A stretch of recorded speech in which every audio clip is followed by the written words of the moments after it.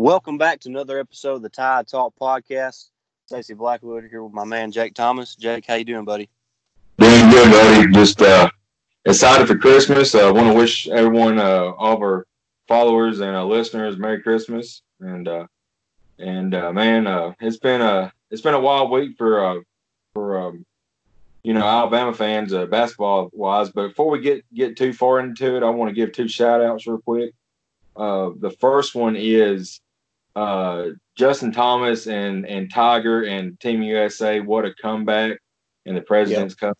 Man, that was, that last day, Tiger went on the course and I watched every match, and man, that was unbelievable.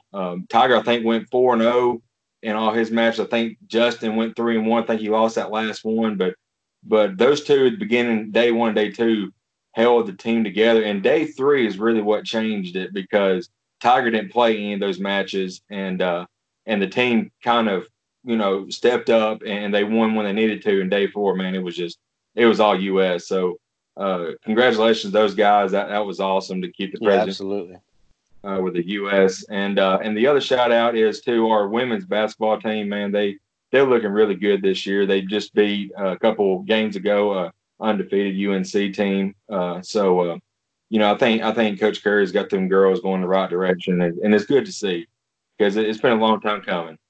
Yeah, the women's team has struggled really more than what the men's team has over the last decade or so. So it's good to see Christy Curry kind of getting that thing turned around and moving in the right direction.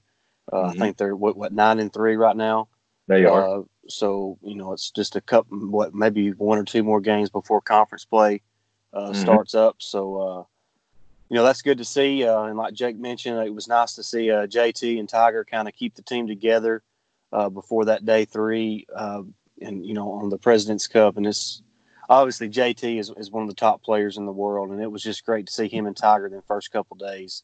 Kind of hold things together for Team USA, and it was nice to get that President's Cup victories. And boy, they were celebrating after that, man. They seemed like they were having a good time. So yeah, they were. We're proud of that, and like Jake said, we're also proud of the women's basketball team. And speaking of women's teams, the softball team will be starting up before we know it, along with the baseball team, and obviously we're looking forward to those two seasons. And we think both teams are going to have really good teams and have a chance to make a lot of noise, both in the SEC and across the country. And if you remember, Brad Bohannon said that his third year will be the turning point, and this is his third year. So I have no doubt that he will turn things around this year. Yeah, I think this is definitely a big year for Bohannon, and I think he's going to get it done. He's done a great job recruiting, and I know y'all probably seen on our Twitter, a couple of weeks ago, we asked if there was somebody that was interested in coming on the podcast as a guest to kind of preview some Bama baseball as it gets a little closer. We'll bring them on, and we've had a couple people DM us, so we'll get that all worked out and have some Bama baseball on here in a few weeks. So that's something to look forward to. But for right now, we're going to talk about our coach Nate Oates and the men's basketball team. And just as the last couple of weeks, it seems like ever since they come back from the Battle for Atlantis, they've kind of started to turn the corner and kind of find their way in the Nate Oates system. The turnovers are down just a little bit, and the points are way up there. It's just an exciting time, and this team, you can tell, is really starting to click, especially on the offensive end of the court. And it's been a lot of fun to watch. I think right now they're 8th in the country in points per game, which if you would have told me that we would even be in the top 50 in the country in points per game at this point in the season, I would have laughed at you. Even though I knew what Nate Oates was capable of, especially with the injuries to James Rojas and Juwan Gary, I didn't think it would be, what they've been able to put on the offensive end, and it's really been amazing to watch. And the absolute bull crap of JQ not getting his waiver. I keep forgetting that, and that's a big hit too. Yeah, I mean, and NCAA gave him out to everybody else, but comes to Alabama and JQ, no, he can't have one. But we've harped on that enough. The NCAA and the SEC officiating this year has just been trash. We've talked about that before as well. But looking at on our men's team, I watched the whole entire second half of the Penn State game. I think we had like a 12-point lead. We couldn't hold it late. There was some questionable, or that last play drawn up was kind of questionable. Of course, Petty just fouled out, and they double team Lewis. So of course, Alex ended up getting the ball and just 3-1 up, and yeah, he panicked, and Petty fouling out right there.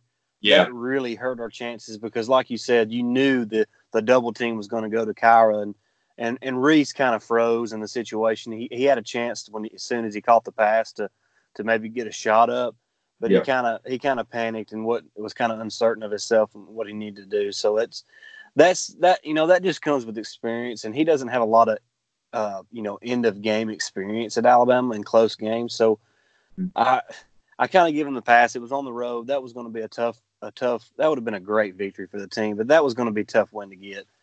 Even though, like you said, they had a big lead in the second half of that game and just couldn't close it out. And I think that's what Nate mentioned. You've got to be able to close those games out if you want to make the NCAA tournament. Exactly, and I was just talking about that ends bounds play. I think you before we started, you talked or told me you watched all of Belmont, and I didn't get to watch much of that game, but I've seen and saw people tweet that the inbounds plays in that game was a whole lot better. So I have no doubt, you learn from your mistakes, and I think, but I'm with you. If Petty wouldn't have found out right there, I don't think they would have had an opportunity to double team Lewis, and maybe he would have got the ball or Petty. But man, talking about Petty, man, he is alive under Nate Oates, man. It's awesome to see.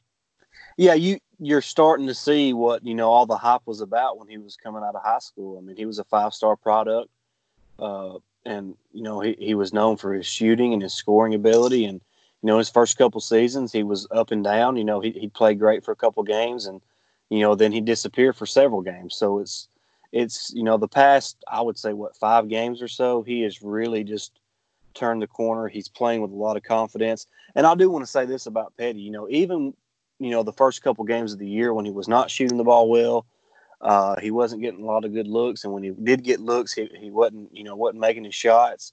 He still played hard on the defensive end and was rebounding the basketball. He's been our leading rebounder all year long. Yeah. What is he, about 7 or 8 a game, I would imagine?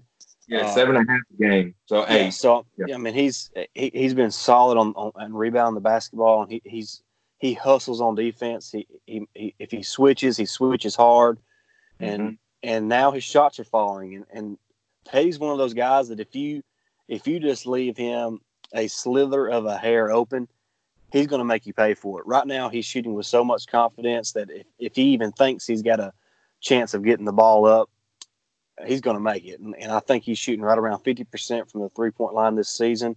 Yes. I don't know what his total numbers are, attempts to makes, but he is just shooting the ball really well right now. Of course, Kyra's being Kyra. He don't have to shoot a lot to make an impact on the game. I know he's averaging around 6 or 7 assists a game, along with 4 or 5 rebounds and 4 or 5 assists. So that's really good to see. Javion Davis has been a really good surprise early on this season. He had a pretty good game against Belmont a couple of nights ago. Alex Reese, he's starting to shoot the ball better as of late. We really need him and Bolden to get completely healthy because you can tell they're both still struggling with a little bit of injuries. I'm pretty sure Reese is a hip injury and Beatles battled a wrist injury, I think an ankle injury. So it's just been rough for those two guys to really find a flow and a rhythm in the offense or with the team because they haven't practiced. I'm pretty sure Nate has said they haven't even practiced. All they've done is, prep for games and played in the game. So once those guys can get healthy and start practicing, next couple of weeks as you get in the SEC play, I really think you're going to see this team take it to the next level. I think right now you have to be happy with what the offense looks like. Maybe cut down on some of the turnovers a little bit more, but the turnovers are getting better compared to where they were to start the year. But defensively, I know the numbers are not great, but defensively, the guys are getting after it. Oh yeah, opposing teams are making a lot of difficult shots, and it's not for a lack of effort. If it was a lack of effort, I would be kind of upset. But right now, you got to think about it. We're kind of an undermanned team. We're not playing that many guys. A lot of teams can give us a mismatch because we don't really have a dependable big other than Javion Davis Fleming. Or he's not Fleming anymore. He removed the Fleming. But I keep calling him that from his recruiting days. But Galen Smith, he's kind of, and I know he's battled injury too, but he's kind of been disappointing this season. I thought he would be better than what he's been so far this year. So maybe he can continue to get better. And I think January, what is it, 2nd, 3rd? Mm-hmm. Or is that SEC? When does SEC play open? It's right around that time. I know they got Richmond as the last non-conference game, which I believe is this coming Saturday. Yeah. And then a few days after that is against Florida to open the SEC. What day is it? The 4th. Okay. And so yeah. Go ahead. Yeah, I was just talking about the schedule real quick. The first 3 of the 5 games are open SEC play. We go to Florida. We've got Mississippi State at home. Then we go to Kentucky. Then we have Auburn at home. So I mean, it's a tough stretch. That's murderer's row right there. That's rough. Yeah. But once you get out of that, we have Missouri, Vandy. Both of them are very winnable games. We have the SEC Big 12 Challenge. We got Kansas State, and then we play LSU on the road, Arkansas, Tennessee. So after the murderer's row per se, games. I think there's been a lot of talk, but I still see this team winning at least 18 to 20 games. I think they're like you said, they're finally gelling together a little bit. All the turnovers you talked about beginning of the year, I think it was because we was running a fast pace they're not used to because Nate Oates coming there and we're getting off shots quick and running up down the court and they're just trying to get the legs under and now they're kind of gelling and all you've seen the turnovers to come down a little bit. So, I just think this team is on the up and up and I think they're going to be dangerous come SEC time. Yeah, they're definitely starting to play, the way Nate Oates wants them to play, especially on the offensive end. I'm sure he would be, happier with a better defensive effort, but he's got to be pleased where the team is at right now compared to where they were, like say 3 weeks ago. Leading into the Battle of Atlantis and then kind of during the Battle of Atlantis, they've really started to turn the corner. I think right now they're sitting at 6-5. So if and Richmond's no joke. I think Richmond's 10-1 right now, or something like that. So that's not going to be an easy game. They've beat They've beat some good teams, and so that's not going to be an easy game. But if Alabama can get that win and put them at 7-5 going into conference play, I can see them getting to 18 wins at the end of the regular season. That would put them winning 11 conference games. So that'd be 11-7 in conference play. I can see that happening. And simply because the SEC is not very, it don't have very just dominant teams. I mean, as bad as I hate to say it, it seems like Auburn is really the only team that you would, feel like you don't really have much of a chance. I mean, Kentucky's dropped a few games. Yeah. They don't look like the normal Kentucky. Now, I know they'll continue to get better because they always do, but, you catch them early in SEC play, you have a chance to win. So right now it seems like Auburn is maybe the team to beat in the SEC. And, of course, it's a long way to go and a lot can change. And they haven't really played the toughest schedule non-conference-wise, but they're obviously a good team under Coach Bruce Pearl. So, that's obviously something to what you said. That's our 3rd SEC game or our 4th? Yeah, something to that effect. So we get them in Kentucky early in SEC play, so we'll get a good, vibe of what this team looks like and what they're capable of doing. But like Jake said, you get past those first few games, you really have a chance to catch a lot of wins, and you're going to have to win several road games. I mean, and you're always got to take care of home court, and it's going to be exciting. There's a lot to look forward to. I really wish JQ would have been qualified to play, and I still can't get over that. It's a joke. They Crimson Crossover posted a video of him during practice. Man. Crossing some guys up, knocking down step back threes, up and unders. He is a legit big time point guard. So it's kind of hard not seeing him out there on the court during this season, but he'll be there next year. Oh yeah, and we look forward to that.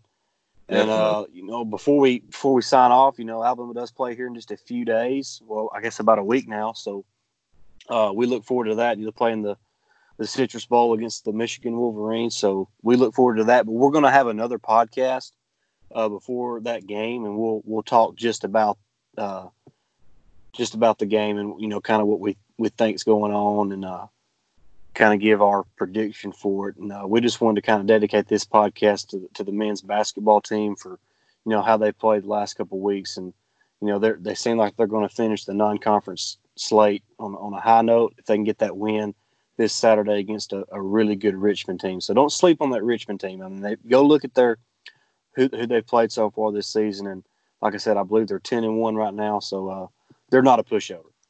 I think they're 10-2. I think they've lost to Auburn and some other team, but yeah. they're really good. But before we sign off, man, we got another shout out to give, and it's a special one. If you want to go ahead and do that. Yeah, we just wanted to shout out Big Bam and KB for their baby announcement. They're going to have a boy. I can't remember when the due date is, but we just wanted to shout those guys out. Congratulations. We hope everything goes well during the pregnancy with KB and also the baby, and we just wish them the best of luck, and we're happy that they're together and that they enjoy our podcast and follow us on Twitter and all that. We just really appreciate them, and we appreciate all our followers and listeners, and we wouldn't do it if we didn't have the kind of support that we have, and it just really means a lot. We're really thankful for everybody that supports the show, and that follows us on Twitter, and just we have a really good time doing this. But having fans, or I don't even say fans, but followers and listeners like we do, it makes it even the more better. So we really appreciate that. Yes. And we hope everybody has a Merry Christmas and a Happy New Year, and hope everybody gets to spend time with their family and their loved ones and have a really good time. And we really appreciate everybody listening to us. And before we go, make sure you follow us on Twitter at TideTalk_pod. You can follow me, Stacey Blackwood, at Blackwood89. And I'm at Jake Thomas Tide. Yeah, so give us a follow, retweet our stuff, like our stuff, use the hashtag Tide Talk if you remember to. And we really appreciate the support, and we'll talk to y'all again next week. Roll Tide. Roll Tide.